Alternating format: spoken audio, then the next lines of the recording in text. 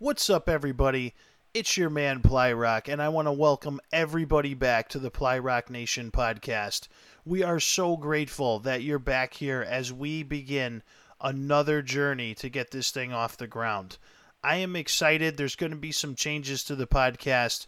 This week is our debut pilot episode of Ply and the Mulldog. It's going to be an awesome ride through sports, pop culture, and video games, and we hope you enjoy it.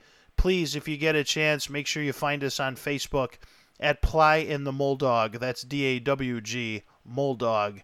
Also, you can find us at Plyrock Gamer on Facebook, as well as Twitter, Plyrock Gamer, and Instagram, Plyrock Gamer. We hope you enjoy the show.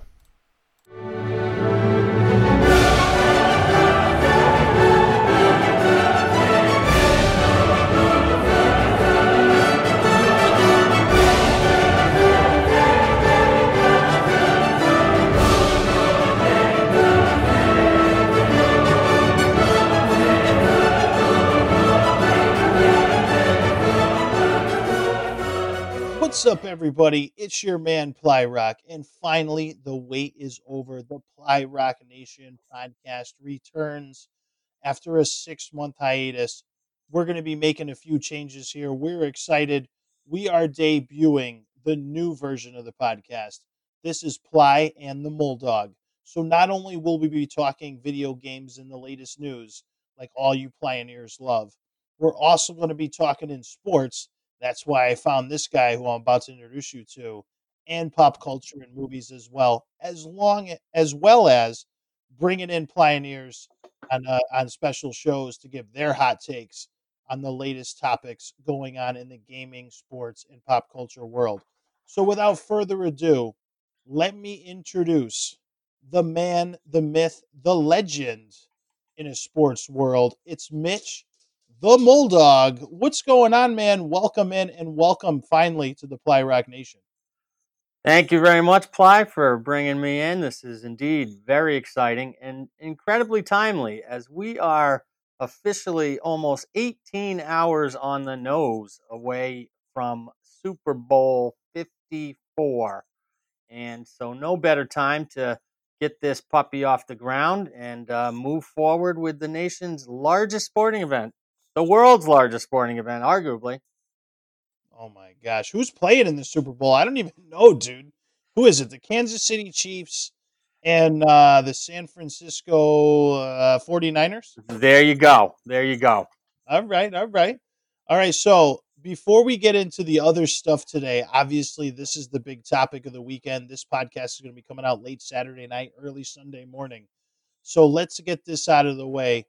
First and foremost, I'm putting you right on the spot on your very first podcast around the world with the Plyrock Nation. Who's winning the Super Bowl, dude? So call it right now. Right now, Kansas City Chiefs by a field goal. By a field goal. Now, why do you say that? Now, from my experience, hear me out. Let me just ask you this one question. From my experience, and from what I've heard, I don't watch a lot of football like I used to. Although I am excited, February 8th, the XFL baby, let's go. I I always felt for the past 30 some odd years of my life, including being a diehard Bills fan when I was younger. Defense wins championships, dude. And from what I've been hearing, I mean, isn't San Francisco the team to beat when it comes to that savage defense? San Francisco does have an excellent defense, and defense wins championships is a perspective that is no longer completely in vogue. Tends to be brought out when a good defense does win. Tends to be not talked about when an offensive juggernaut wins over a better defense. If you look back in the history of the past 15 to 18 years or so, that it is not quite the truism that it used to be because the offenses have become so complicated and so nuanced that that is not necessarily the case anymore. And that's why I like this game so much because it is two totally dissimilar styles going up against each other. And that's why I think it's going to be an excellent game. And it will be very interesting to see who prevails in this because it is the high flying offense versus the really outstanding defense. You say the past 15, 18 years. I mean, what comes to mind for me is the Baltimore Ravens when they went to the Super Bowl with Ray Lewis and his team. And I think that fourth or fifth stringer Trent Dilfer was playing on that team as a quarterback. He had awful numbers throughout the year. The offense was just basically field goal machine. And they ended up winning the Super Bowl like 50 something to 10 against the Raiders. Rich Gannon, I think, was the quarterback at the time. Correct me if I'm wrong. Well, you got a couple of facts a little astray there. It was the Super Bowl you were referring to with Ray Lewis and Trent Dilfer. They beat the Giants, unfortunately. Oh, it was the Giants? Yes, Who beat up the Raiders? I'm thinking you may be thinking either the Super Bowl where Tampa Bay beat the Raiders. That was John Gruden's You know what it was? It Super was Bowl, Tampa Bay. And that and was another defense and that offense sucked. that was not a great offense. Brad Johnson at the controls of that Tampa Bay team. Yeah. Yeah, who's that? Not exactly Johnny Unitas. I agree. No, that's what I mean. And look at the only team that I remember with an insanely good offense against an insanely good defense, by the way. Not teams that are middle of the road. But the only team I can remember and that barely won the Super Bowl, by the way, was the 1997, I think it was, Los Angeles or the Rams, wherever the hell they are now. They move all over more than I do. And it was Kurt Warner, and it was that greatest show on turf, and they beat the Tennessee Titans by 1 yard.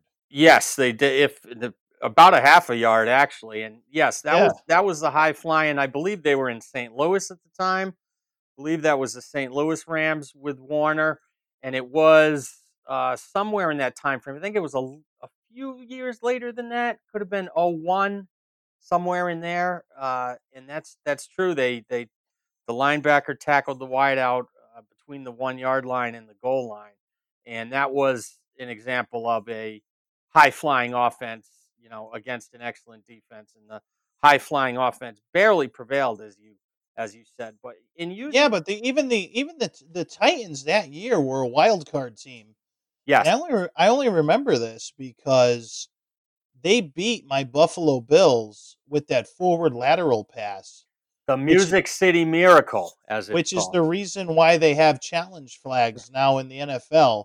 Doug Flutie had marched the Bills down the field and scored a last like 4 second touchdown, jumping over the offense and defensive lines to score. And on the ensuing kickback, return kick, they had forward lateraled clearly, by the way. It's on the record right now on the Fly Rock Nation podcast with the Mulldog. Clearly a forward lateral pass, which is probably one of the reasons I'm still sports scorned. And the Titans went on to the Super Bowl and they lost that 1 yarder. But other than that, I mean, give me a great offense over the past 20 years that beat a great defense besides this Sunday when you say Mahomes in Kansas City is going to take out Tom Brady's backup in the San Francisco 49ers. Well, here's the thing. When you're talking about this 49er defense, and you mentioned the Ravens, so let's loop them back in that 2000 Okay, that's fair. That's that fair. 2000 Baltimore Ravens. And then you talk about your mind usually goes to the 85 Bears and the 86 Giants. All right, those are the four defenses that stand out. Now those are timeless superstar defenses. Okay, so Okay. if that's going to be your example, that's fine. But you're pointing to four of the greatest defenses of all time.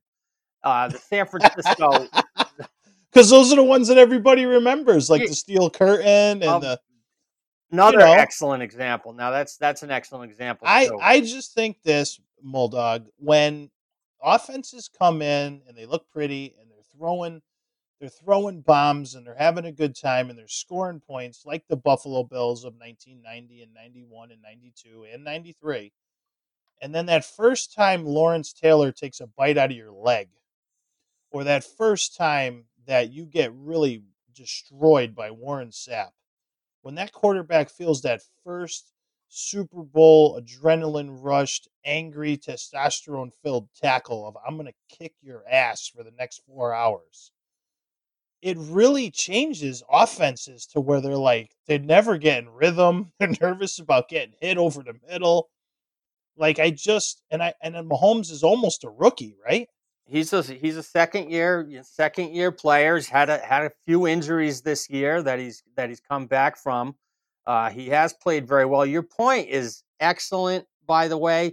I have seen Thank games. you. I have seen games change early.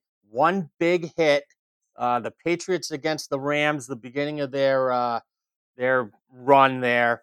Uh, One of the Rams receivers got hit on the sideline hard by the Patriot defender at the time, Yeah. and it set the tone. I have seen that happen. That's an excellent point, and you will see early whether or not that happens. That's why I love this game, because this game is going to be an excellent, true kind of litmus test of, all right, in today's NFL, does defense wins championships? Does that truism still exist? That's And why I you're love this game.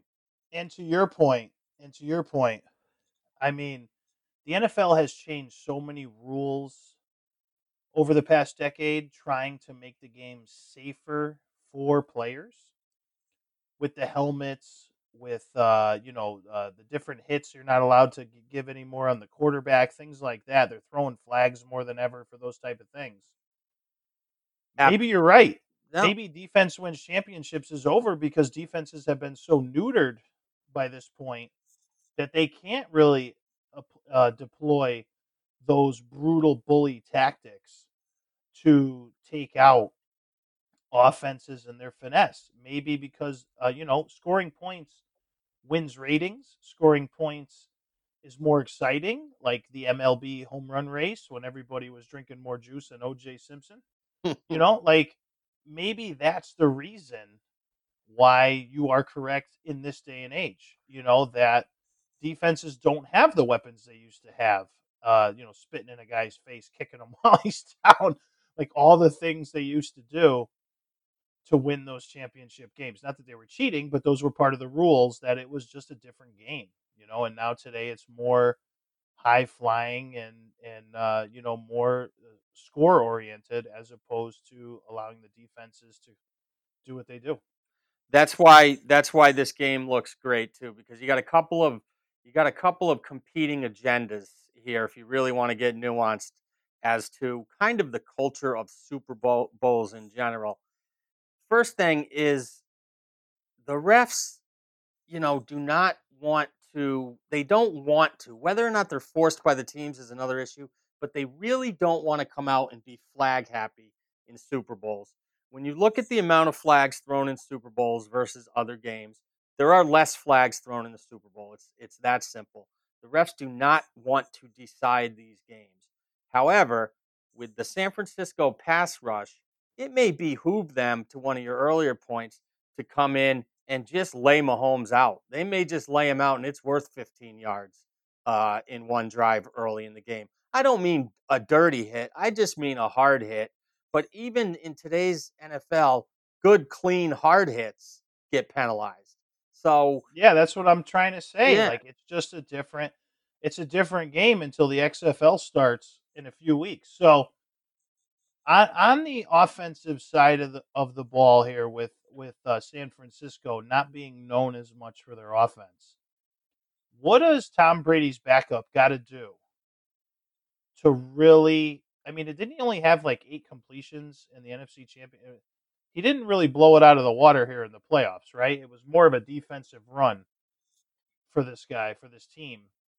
What is Jimmy Garoppolo? Is that how you say his last name? Garoppolo? Jimmy GQ. Yep. All Jimmy right, okay. Garoppolo. Yeah, good Jimmy looking GQ. guy though. Good Nothing wrong looking there. guy. Giving Ply a run for his money, but what does he got to do? I mean, does he got to complete some passes early, some small to mid range passes early, get some confidence up? I feel like if he gets hit a few times, it's going to make it hard on the Niners. Like I don't know if he has the he could surprise us all. Don't get me wrong. He was under Tom Brady's tutelage for a while too, so he had a really good teacher.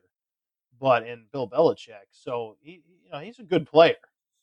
But I mean, does Kansas City bringing any firepower defensively to this game? Are they bringing anything to the table? It seems like their defense lets the games go 20 to 30 to nothing before Mahomes wakes up and then all of a sudden wins the game. So is there anything there on the defense that is threatening San Francisco that makes you nervous? Yes, they couple of things. First, they better not sleepwalk through the first quarter like they've done in the past 2 weeks. But what Kansas City can do is they can get after the quarterback. They can rush the passer. They're quick on the outside. Frank Clark is an absolute beast. They can get after the quarterback. So that being said, San Francisco has run the ball fantastically well in the past few weeks. Jimmy Garoppolo, as you mentioned, he was 6 for 8 in the NFC. He only threw it 8 times, completed six. They, Like that's insane. yeah, well, I he threw the ball more the other day with Little Ply in the backyard, like 6 for 8 in a championship game. he didn't have to throw the ball. They were gashing the Green Bay defense. All he did was hand it off, and the third string running back, okay, the guy he was bagging groceries at Kroger's halfway through the season, had 3 touchdowns against Green Bay. Well, there's my point. We're circling back to great defenses destroy great offenses. Aaron Rodgers on his worst day is better than 80% of the quarterbacks in the league. Can we agree on that? We can agree on that. He is on I the mean, back nine of his career, but he's still hey, Aaron Rodgers. I've had some nice back nines, pal. But he's on the back nine of his fine. He's on the back nine, but he's still everybody wrote him and his new coach off at the beginning of the year as not on the same page, not going to be able to figure things out, too much new stuff going on. Does Aaron Rodgers want to be around for a rebuilding year, as I remember the conversation was? Yes. And they make it all the way to the NFC Championship game. Kind of reminds me of Brett Favre's final game with the Vikings when he almost went to the Super Bowl in his last year. But is I mean, I just see San Francisco and I did see the Ravens this way too, and I was wrong about the Ravens, so that's okay. But I see San Francisco as this just nasty. This defense is just hungry. They're mean. They wouldn't help an old lady into the house with her groceries if they saw her struggling. These guys are just they're just pirates on the Caribbean Sea, man, just ready to just destroy everything in their path. That's the persona that has been given to them, rightly or unjustly so. But I feel like it's justly so. I just don't see. I don't think Mahomes has ever been hit like this, and he's gonna be scrambling, man, to get out of the way because they catch him one time, they're gonna chew on him like a bucket of Popeye's chicken. Well, Yeah. it'll be an interesting thing to watch early because following up on that is Mahomes' numbers. If you really want to get into some of the analytics, I'm not overly analytical in football yet. I think it's a little overplayed. However, when Mahomes is outside the pocket, his numbers are actually better than when he is inside the pocket. So Andy Reid will move him around and protect him. He has to. But the kid can run. The kid can throw on the run. They're not going to let him stand in there and let Bosa and the rest of his boys just kind of tee off on him and pin their ears back. They will have Mahomes moving around. They will be tricky. They will open up the playbook, and Andy Reid's playbook is pretty darn big to begin with. So, look for some surprises. I mean, it's all hands on deck. This is the Super Bowl. No use leaving anything in the back of the playbook. No, that makes sense. That makes sense. So, is there anything else, any surprises or anything else that you think is going to happen during the Super Bowl that we're not thinking of? So you say Kansas City by a field goal. Yes. Do you think finally this year Bud Light will have a good commercial? They haven't had a good one in probably a decade. Do you think Bud Light will be able to come back with a good commercial? Well, Bud Light is going to now. I have this from inside people in the beer industry that I'm still connected with. That this Super Bowl is going to be the call it the seltzer Super Bowl, if you will. Oh, geez, these aren't the YouTube ones I've seen with the guy with the tattoos on his faces and the his brain is controlling the. Did you see these I commercials I that? have not. I don't know what they're going to come out with, but I know this is Bud Light's massive launch, or Anheuser-Busch's massive launch of their seltzer line, which is called Bud Light Seltzer. It has nothing to do with Bud Light. It's simply seltzer. It's no different than any of the other seltzers on the market per se, but they had to put the Bud Light name on it because that gives it the firepower out of the gate. So it's called Bud Light Seltzer. I think it's going to confuse some people. They're going to be like, "Well, is it Bud Light? Is it Bud Light Yeah. mixed with seltzer?" Well, people honestly who drink cans of alcohol seltzer aren't necessarily the same consumer base that buys canned beer. This is true. So I don't know how that's going to mesh. Maybe Bud Seltzer would have worked better, or Seltzer by Bud. I don't know, but I get what you're saying. So no, unfortunately, you're saying that Bud Light's not going to come back with the. We're not going to get another "Was Up" commercial from Anheuser Busch this year. No classics like the Frogs. I don't think so. I think you're going to see this huge seltzer campaign, this Seltzer Pennsylvania, because there's this town in Pennsylvania called Seltzer, Pennsylvania. Well, we could always all go back. We can always all go back and watch the Doritos commercial. The Doritos ones are always the better ones. Anyway, I mean, Do you remember? Do you remember the Doritos commercial with the lady in the laundromat? I don't I know if think I I think it remember was that one. Allie. I forgot it was. She was a supermodel. I want to say Allie Landry, but I might be wrong on the name. And she was. Go back and YouTube that one. That was one of the best. And then I'm sure we'll get a tearjerker, Budweiser horses, baby horse, baby cow, The, baby Yoda, or something yeah, going on and there. there'll be some silly, politically bent public service slash commercial type thing. I've already seen about that there will be, a little bit of politics introduced into some of these commercials too. Yeah. Those will go What over are you like a lead balloon, but gonna do? A $3.5 million per second red yeah, balloon. it's All right, so that's the Bulldogs Super Bowl preview. Kansas City by a field goal. The over under, I think, is 54 and a half as we speak right now. What do you think people should be? Is this a high scoring game or a low scoring game? be able to tell you after about 8 minutes, but that doesn't count as a prediction. So that number, that 54 and a half, for those of you interested in such things, is about right where it should be. That is about right. It's a very sharp line, what we call a Help me sharp with my line. bookie. Yeah, that's what we call a sharp line. There's really no meat on that bone. Again, Yep. a prediction is I think that number will go under. Oh, Okay. So okay. 54 and a half. You're Not, saying under not, 54 and a yeah, half. not by much, but I think that game will go under. You know, Okay. 30, 28, 24. Kind of feeling that, score somewhere in there, A 28, 24. 28-24. Yep, 28-24. Because San Francisco is going to try to control the pace. Now, what'll be interesting to see is on their first couple series, if they come out and try to go totally out of character to see if they can catch Kansas City.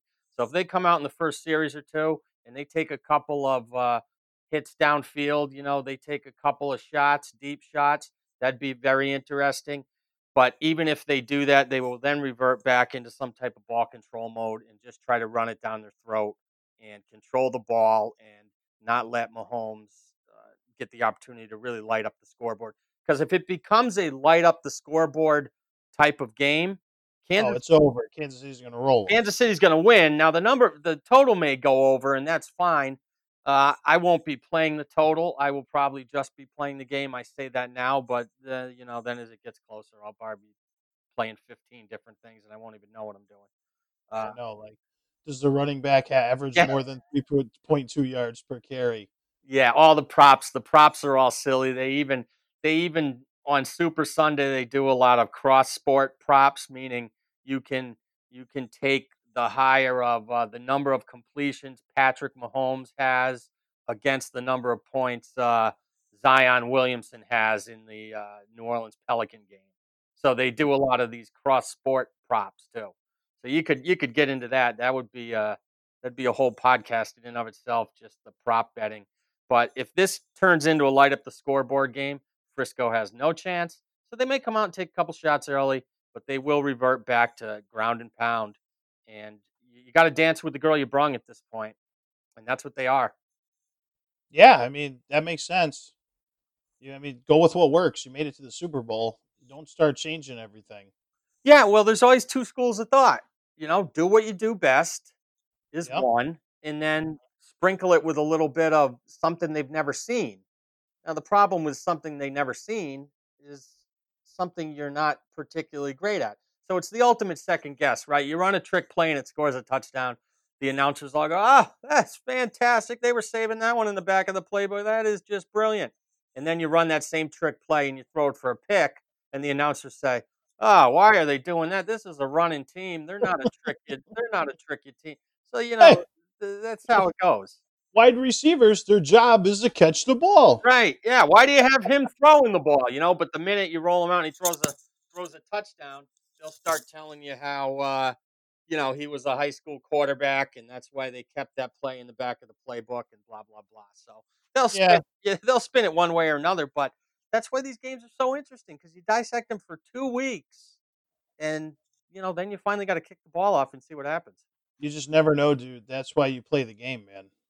That is So why I you always tell everybody that, like, this guy's going to kill this guy in the fight. Well, if this guy was legitimately just always going to kill this guy in the fight, then why have the fight in the first place? Yeah, tell Buster Douglas that. That's exactly right. Yeah, I'll tell that story one day. I met Buster Douglas, but that was an awesome fight, man. I remember that when I was a little kid. Well, Tyson, it was Tyson's quote that applies to all sports really, and it was an excellent quote where he says, "Everybody's got a plan until you punch them in the face." And that was such a great quote because he was fighting, I think it was Peter McNeely or one of those tomato cans back in the back in the 90s. And Yeah, and the guy said, "Oh no, I got my plan. I got my plan for Tyson. I got my plan." And yeah. Everybody's got a plan. Yeah, everybody's got a until you plan get until punched they in get the face. till they get punched in the face. And that's kinda looping back to what you were saying about the Mahomes and the 49er defense. Everybody's got a plan until Bosa comes off the edge and flattens you. That could set the tone and definitely change the psyche of the Kansas City Chiefs. That is a possibility. Anybody who tells you they know what's gonna happen in these games doesn't know anything.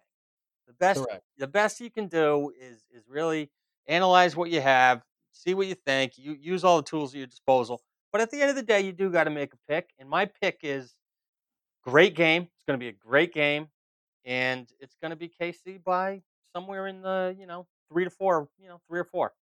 That's incredible. All right, now we're going to switch wheelhouses because we're leaving Muldog's wheelhouse and we're going into Plyrock's wheelhouse. So, Mull, now that you're new to the Plyrock Nation, you know what it is that I do for my day job. Yes, I do. Yeah, man, we have an awesome video game live show on Facebook Gaming. You can find it at Plyrock Gamer. So if you go to Facebook and type in Plyrock Gamer or the Plymouth Rock Gaming, I'll pop right up with my ugly mug.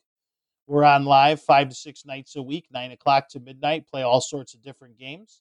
We're rapidly approaching 8,000 followers and having a great time doing that, which gives us the opportunity to do other things like this. And when I met Muldog in real life here, he was such a fantastic speaker with a great personality and such a wealth of knowledge of sports, which is probably the only area of weakness for Ply. Since back in the day, I said, man, Mull would be a great addition to the Ply Rock Nation family. And this is going to be a great time. But this past week, Mull, I think I played something that you might have a little bit of knowledge of. And I haven't played a game that made me feel this good and this nostalgic and this much like a little boy again. Like I just played the new game that hardly anybody knew came out, which was Terminator Resistance. And the fact that a small development team from Europe named Teyon, Teyon, whose only other claim to fame was an absolutely hot piece of trash garbage video game for the PlayStation 3 called Rambo the video game, which many widely consider to be probably the, if not close to the worst video game released for PlayStation and Xbox 360. back in the last console generation. For these guys to and ladies to move up the mountain so much in their next project and make a game that was, you could just tell they had so much writing on this to prove themselves.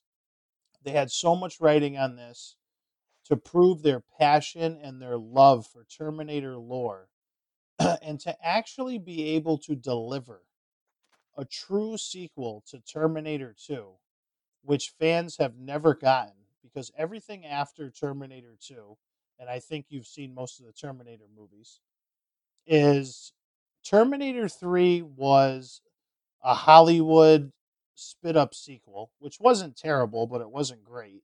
And it's kind of unnecessary, to be honest with you. But then Terminator Salvation was the future war that we didn't really imagine it to be. It wasn't really handled right. It was kind of a less than mediocre movie. Genesis was garbage. Terminator Genesis. Terminator Dark Fate was hot garbage with gasoline poured on it, and then someone took a piss to put it out. So it just progressively got worse as these movies have been coming out and they've been trying to reboot the series. And they're going farther and farther away from James Cameron's original vision of Terminator 1 and 2. That for this little studio to come out with this little game was a 10 to 12 hour single player shooter playthrough that is kind of has some Fallout elements to it, kind of has some light role playing game elements to it. So for them to be able to come out and make this and make us as Terminator fans feel so elated and so giddy and just like almost tearful that Hollywood, all we ever wanted was this movie. Clearly, was this movie. Like, I don't know, Mitch, if you remember, do you remember Terminator 2? Now, Obviously. Okay. yes, now how Terminator 2, I mean, we're going on 30 years, right? Sure. Okay. At the time of this movie, it still holds up. Yeah, I mean, you started talking about T this, T that, T that. That kind of started sounding like Friday the 13th to me after a while. You know, you Yeah. I mean, Terminator. go crazy down the butt. T2, when it came out, I can remember it being on the on the drink cups at McDonald's. I mean, it was a monster. Those were the glory days, baby. That's when R-rated movies were toys and cartoons too. Yeah, it was a monster. But Terminator 2, if you remember, there's a scene in Terminator 2 where Sarah is narrating about John Connor. Okay. Yep. And she talks about while she's talking about him, there's this iconic scene where the camera is following behind John Connor as an adult as he's walking through the bunker. And he's coming up out of the bunker and he has his binoculars and he looks out over the battlefield. And that's when you finally see his face and he has that giant scar on his face. Yes. Okay.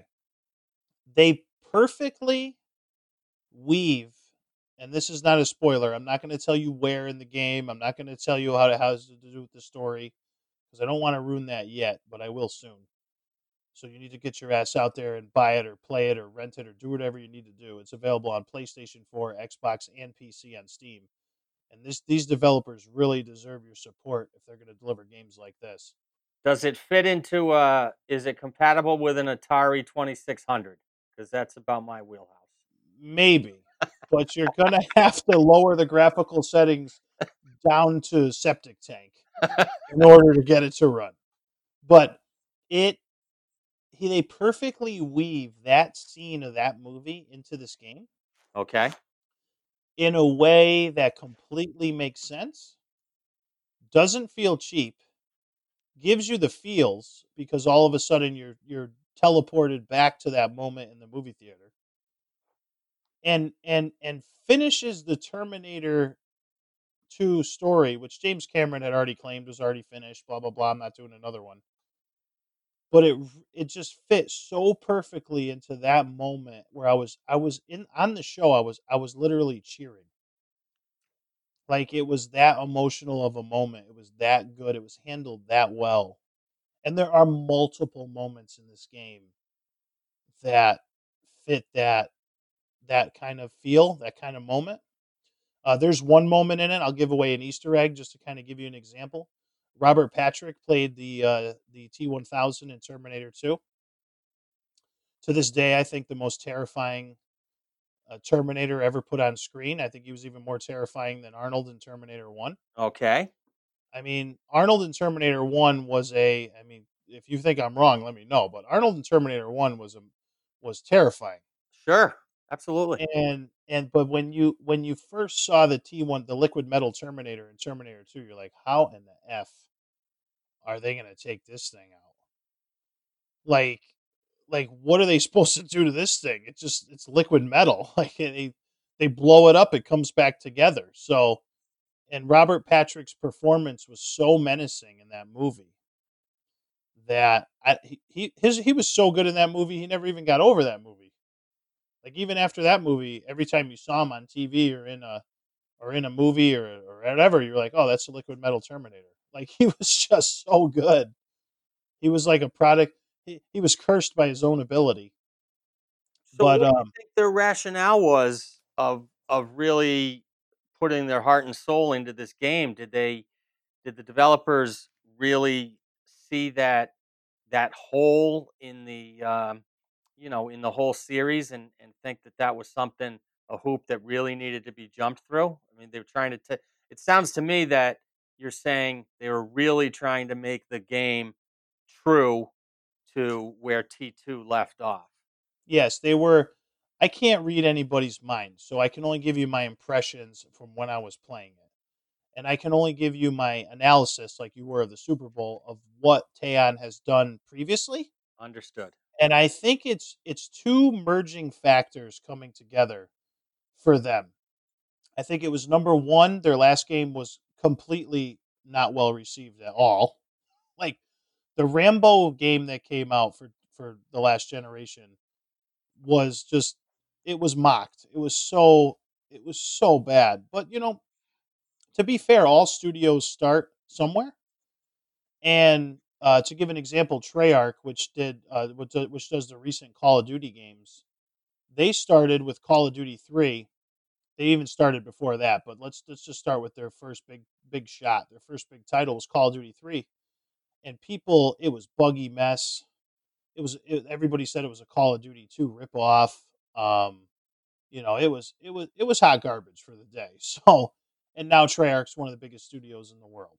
So to be fair, but Teon, I think it was a combination of this game. The last time we made a game, people almost buried us.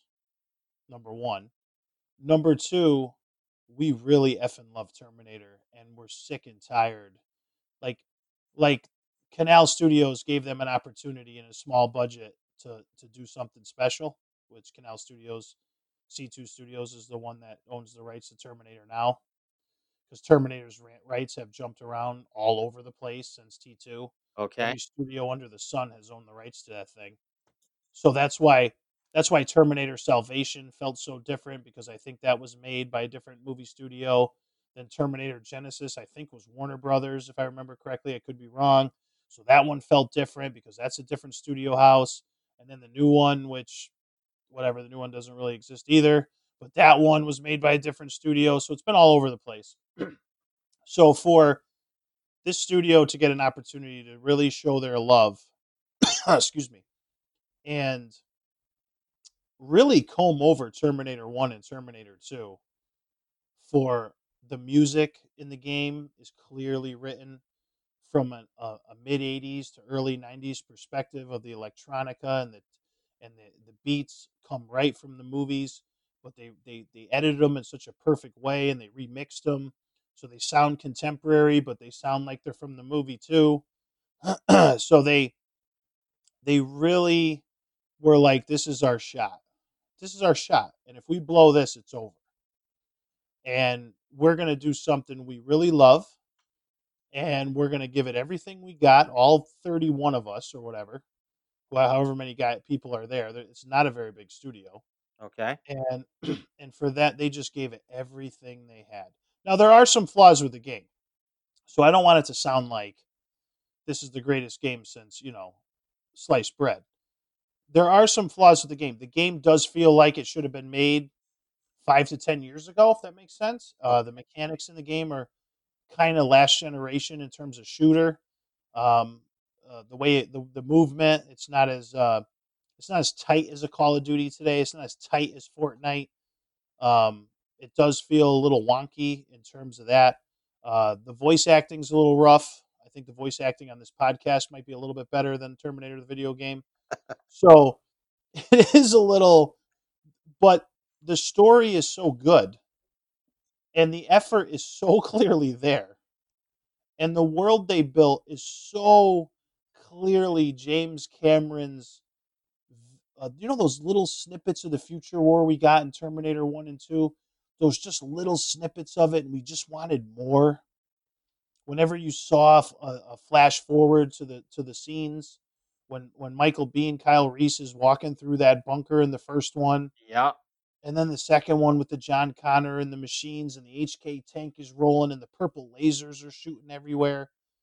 Like it really, it really just grabbed onto that future war that we wanted that we never got in Terminator Salvation with Christian Bale.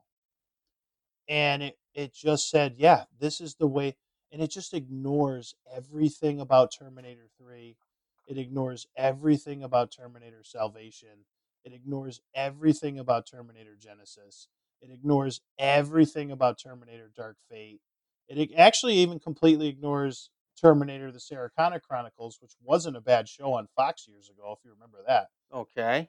It ignores all of that and it just says this exists within the first two movies. This is the future that you know. There's no timeline bullshit here. Enjoy. Back to the And roots. back to the roots, coming out of the bullpen, throwing strikes, bringing the heat, and that's it. This is it. This is what Hollywood should have done for Terminator 3, and they would have had themselves a franchise worthy of being up there with a Superman or a Batman or a Star Wars franchise. If they had played it just like this and not constantly slicing off sections of their fans with each movie, they they would have had something special here because man, it was intense, dude. And I can't give it a high enough rating, especially for the price. I got the game on sale on Steam for $30, Okay. divided by the 12 hours of enjoyment that I had in that thing. That's cheaper than any movie at the movie theater. Sure. And I'm so glad. I honestly would have paid full price for this had I not ran into it when it was on sale because I didn't even know it existed until it went on sale on Steam because there was hardly any marketing for it because there wasn't a very big budget for the game in the first place. So we hardly knew that this game was out. And it was a pleasure to play it with and for the Pioneers. And a lot of the Pioneers are old school Terminator fans and they felt it with me and they took that emotional ride with me. And it was some of the most fun I've had on Facebook gaming in the year and a quarter that I've been on Facebook gaming. So Like has there been a lot of feedback from the Pioneers on the game? loved it. Excellent. And I even reached out to the developers on Twitter. And I just shot them a tweet and I put a clip of the show in the tweet.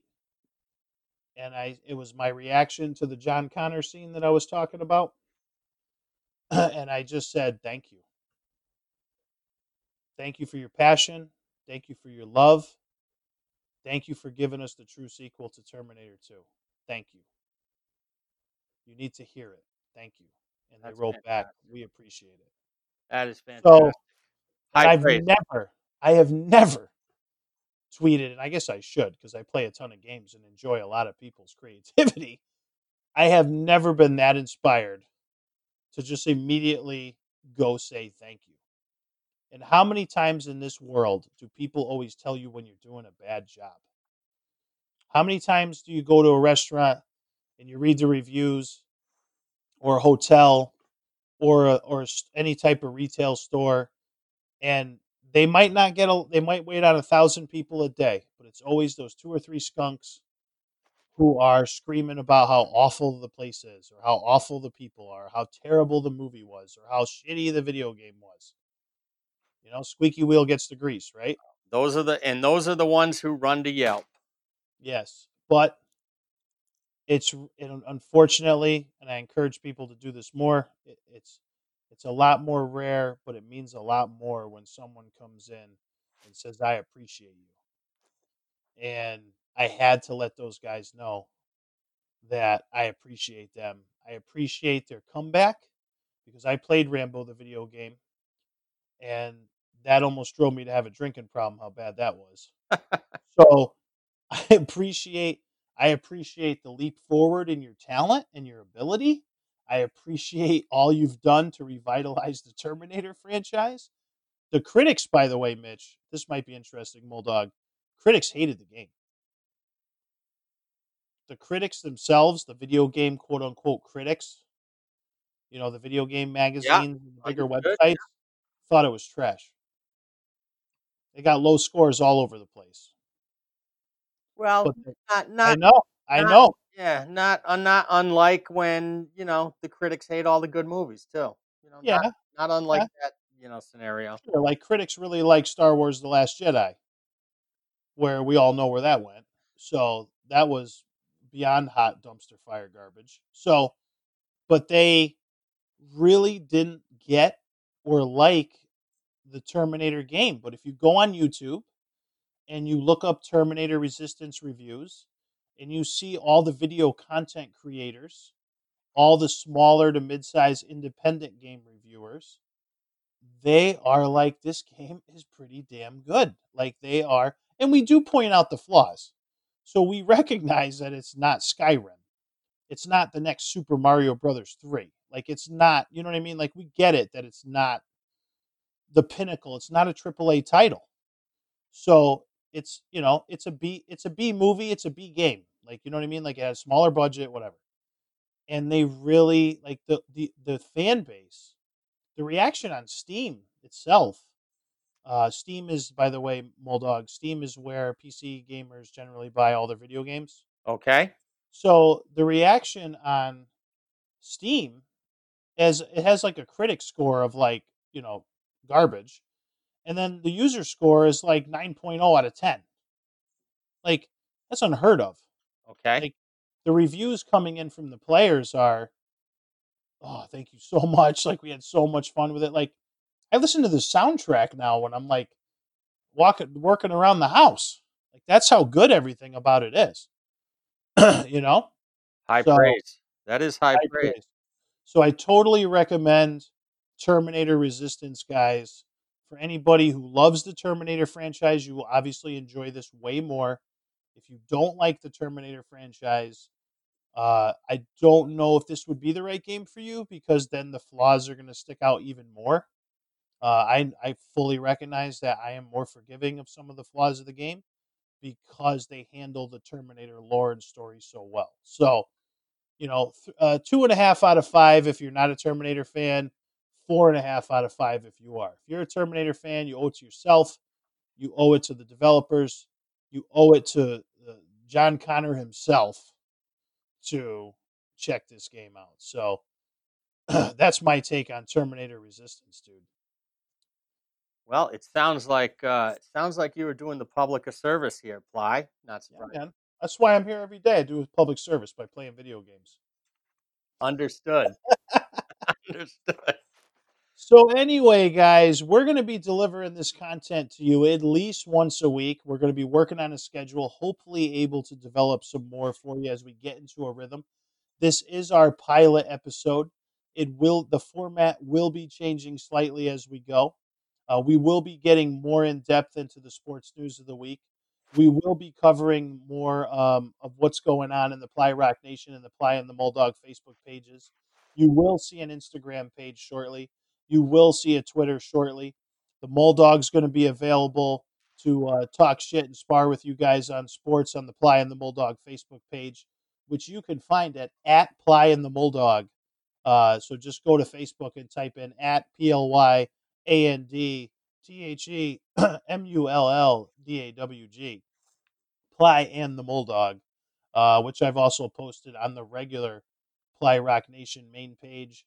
We're going to be bringing in pioneers because we want to hear from you guys. So we definitely are going to be inviting you guys on soon. As soon as we get into a rhythm, we want to hear your hot takes on the latest video games, movies, and sports news. We know you guys have your opinions. Whew, we all know pioneers are opinionated. That's why we love you. So we're going to have you guys on too. Moldog, it's been a pleasure. Our first ever podcast and the start of hopefully something special. I'm glad you're here. I'm going to hold you to Kansas City by a field goal. If you're wrong, I'm going to suck you into the actual live show and make you probably get your ass kicked in a few rounds of Mortal Kombat because that's the punishment for being wrong around here. But Understood. I'm more scared now about this game than anyone I've ever watched before that I had $500 on, for crying out loud. My reputation is at stake already. yeah, man, I love it. No, it's all good, man. So, guys, thank you so much once again for joining us here on Spotify, iTunes, Google Play. If you could leave a good review, it really helps. If you want to share the podcast as we get this thing off the ground, that would be much appreciated. If you have ideas for the podcast or things you want to hear, make sure you leave it on our Facebook page, Ply and the Moldog Podcast. We're so excited to hear from you. Enjoy the Super Bowl tomorrow. I'll be live all this week with the video games. Moldog's going to be around here a lot more too. We'll see you guys next time. We're out. Peace.